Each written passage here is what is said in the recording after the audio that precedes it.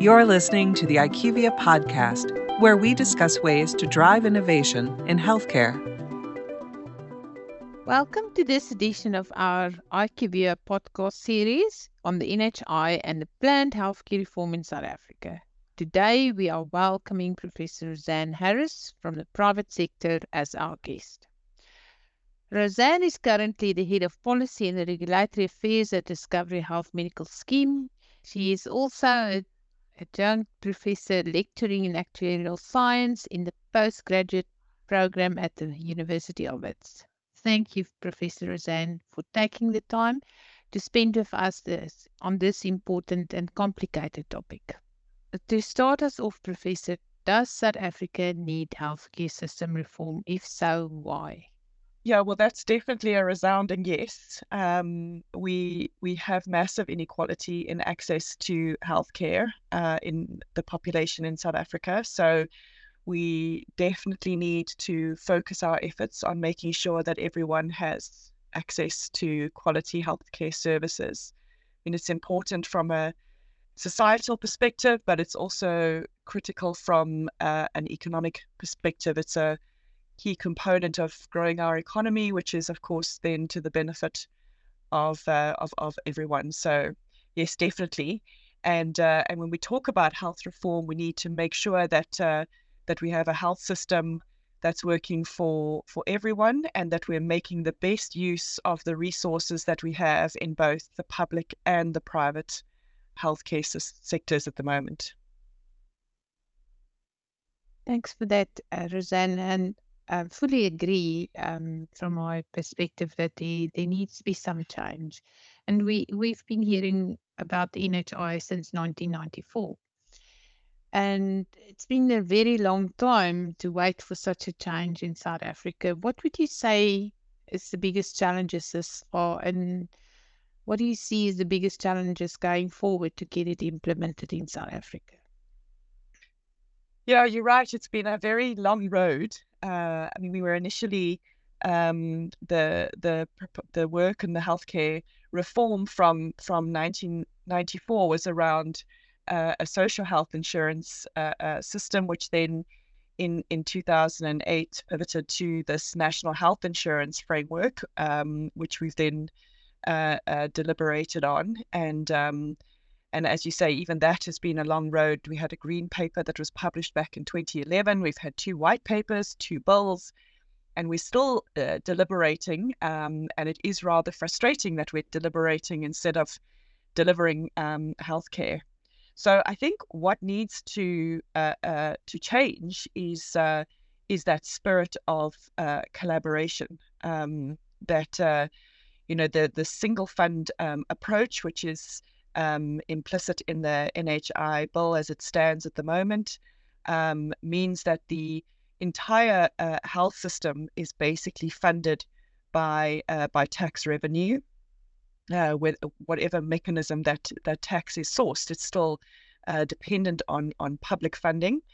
And for a country such as ours, we're a low middle income country, and it's really just not a feasible and sustainable way for us to approach financing healthcare, and it's certainly very risky. So what we need is a collaborative approach to implement health reform, where, as I said earlier, we're making the best use of what we do have. We have a private healthcare system, which, although there are some inefficiencies in that system, which have been highlighted by the Health Market Inquiry, we need to leverage off what is working in the private healthcare system. And I'm sure those of us who are fortunate enough to have access to private healthcare in South Africa will agree that we are very fortunate that we probably have access to one of the best healthcare systems actually in the world when it comes to accessing care in the private sector. And we need to leverage that and enhance the efficiencies in the private healthcare sector. The Health Market Inquiry did not recommend closing it down or subsuming it into the public sector, but rather recommended that there should be greater collaboration and integration. And so the way in which the NHI bill is constructed should build on that principle collaboration and integration. And certainly in all the inputs into the consultation processes and the public participation processes around the NHI bill that I've been part of, the message has been resoundingly delivered that we simply need to make provision and make space for that cooperation and collaboration. The NHI fund as an entity will be a valuable mechanism for us to achieve public-private partnerships in healthcare delivery. But we need to make the space for that cooperation and collaboration rather than pursuing this single fund approach, which is very risky and also unlikely to deliver comprehensive benefits in the same way that a collaborative approach has a better chance of doing. So that I think is the challenge. There's this vision of a single fund where all the resources will be, but like you say, there's a great risk in that. It's from a budget perspective and from a contribution perspective, taxpayers in South Africa is to fund that bill. So how is Discovery getting involved in the process in getting the NHI reform aligned? And how will your institutional business processes change or remodel to align with the one vision for universal healthcare in South Africa?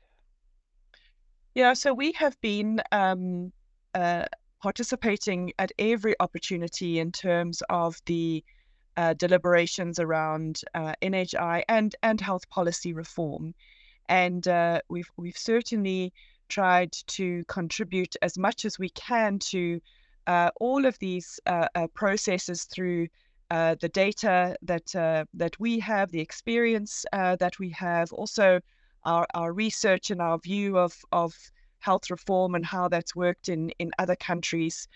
And we've shared that at every opportunity with the view to building a healthcare system that works for everyone. I mean, I think there's a lot of anxiety at the moment about what particularly the provisions of Section 33 of the NHI bill mean for medical scheme members.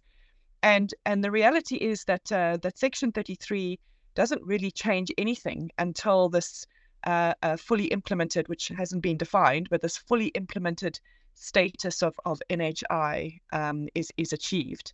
So there's no immediate impact on the medical schemes at all.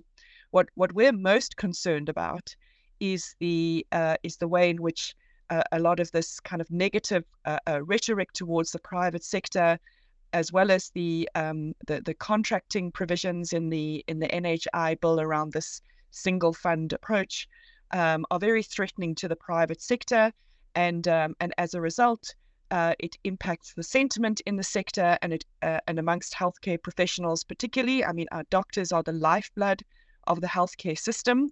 They are precious resources that we need to encourage in terms of our pipeline of training new doctors, as well as encouraging doctors to stay here in South Africa and contribute to our healthcare system. We have an overall shortage of healthcare professionals. The notion that somehow if we pool all the resources we'll have enough is completely false. We have an overall shortage of healthcare professionals, and so we need to be doing everything we can to preserve that. So as Discovery, we've been working with the various professional societies to share information with healthcare professionals, to reassure them, to encourage them to be part of building a collaborative healthcare system in South Africa. I mean, in terms of the role of medical schemes, as I said, we don't see that changing for quite some time. But by the same token, there are still a number of initiatives that we can implement that will help to achieve universal health coverage. And an important component of that is expanding access to healthcare in a way that is completely consistent with the principles that have been espoused in the NHI bill.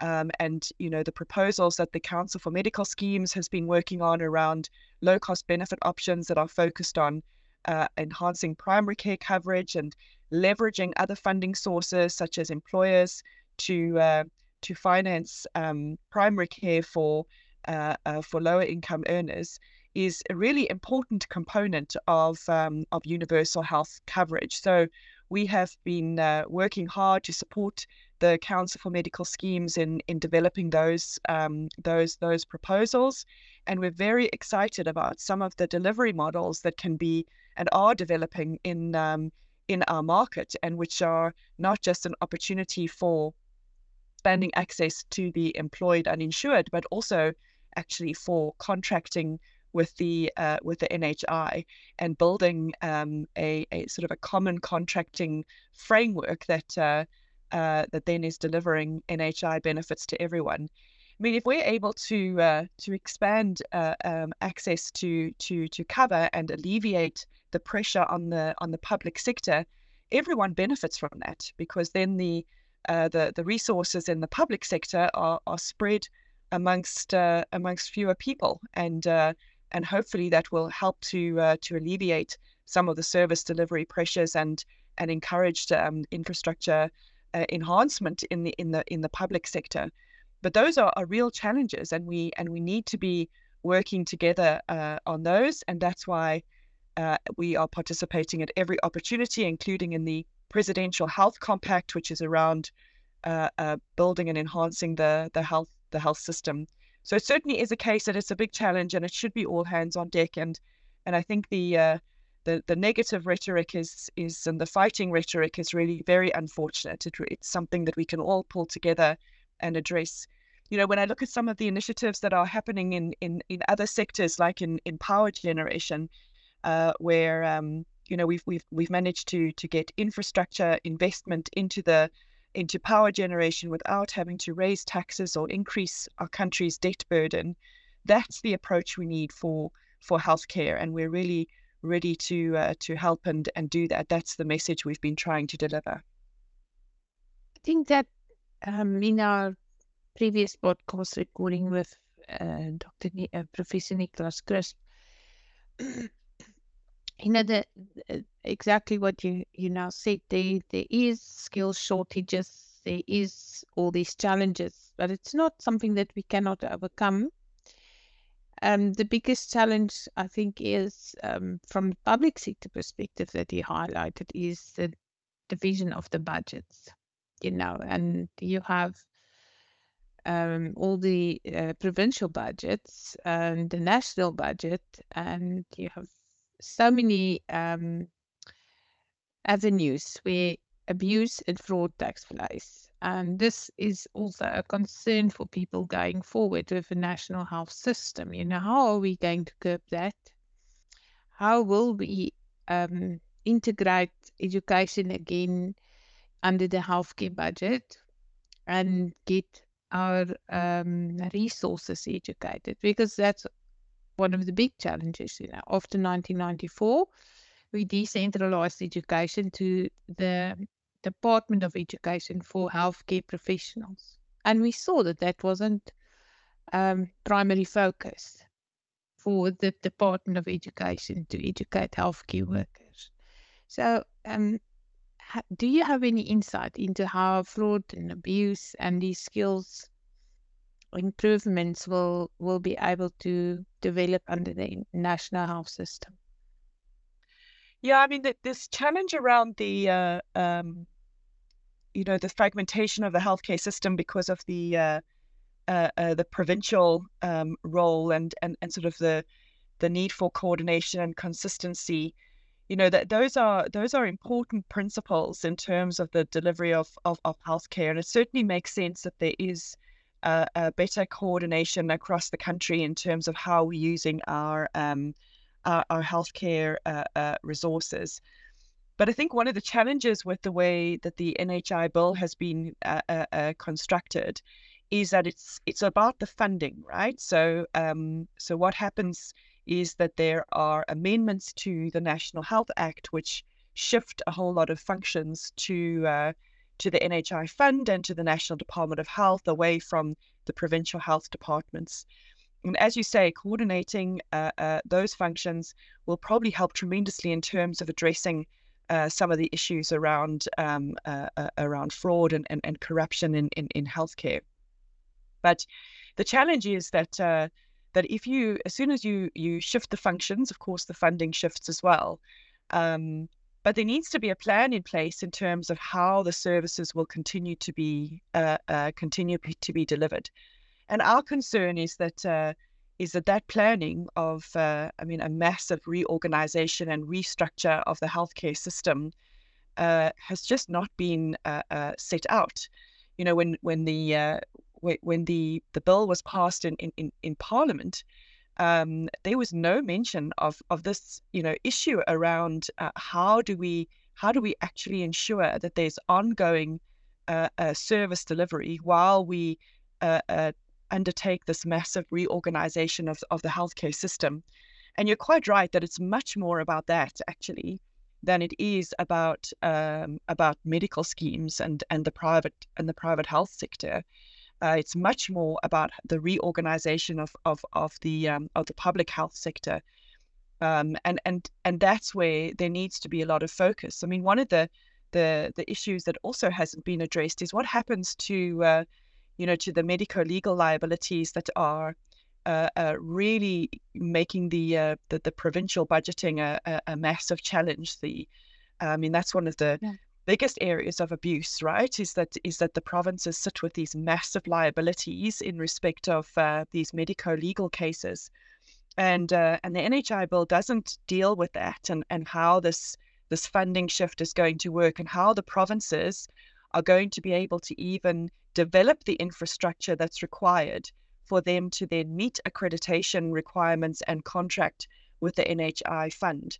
One of the big gaps in the NHI bill is that there isn't funding for infrastructure. The purchaser provider split means that the NHI fund is purchasing services from healthcare providers, and in the public sector, those healthcare providers may well be under the provinces or under national, but the point is they're purchasing healthcare services. They're not actually building infrastructure. It's up to the providers to be building that infrastructure. And so the suggestion that the money that's going to be put into the NHI fund is there to build infrastructure is unfortunately not the case. And so we need to think quite carefully about how we're going to have the infrastructure to be able to deliver the kind of services that are being promised through the NHI fund. I think that is so true, because the current situation should have already exposed those gaps. We saw that there has been a dilapidation of infrastructure in the public sector, but purely because the budget for maintaining our infrastructure sits with the Department of Works. And that is not their priority. They have to also make roads and other infrastructure a priority. So there is a big challenge in pulling this together. You're so right. But I'm very hopeful if we have like-minded individuals like yourself, Roseanne, that are there and guiding us and giving your opinion that we will be able to make a success, and also inviting everybody in the industry to partake. Yeah. If you don't become a part of the solution, it's a problem then. Yes, exactly. And I mean, there's exciting opportunities on the table that we can grasp right now. I mean, the low cost benefit options, training platforms for healthcare professionals that are supported by the private sector providers, in a collaborative way, contracting for capacity. So, using some of the extra capacity in the private sector to address some of the delivery challenges in the public sector. All of these are opportunities that we can use right now to immediately improve access to healthcare for South Africans. And, I wish that the focus could be on getting care to people. I think that's if we can all make that the prize on which we keep our eyes, then I think we will find a way to make things better. patient at the forefront, It's this Yeah. individual at the end of all this. That is, I think that we do forget that sometimes. But I want to really thank you, Roseanne. Your insights has been so helpful and very enlightening. And thanks for answering all our questions.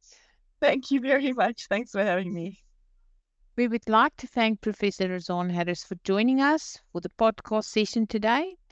Thanks to all the listeners, and please keep a lookout on the IQVIA LinkedIn Middle East and Africa page for news and future events. You've been listening to the IQVIA podcast. Learn more about how we help our customers and partners accelerate innovation in healthcare at IQVIA.com.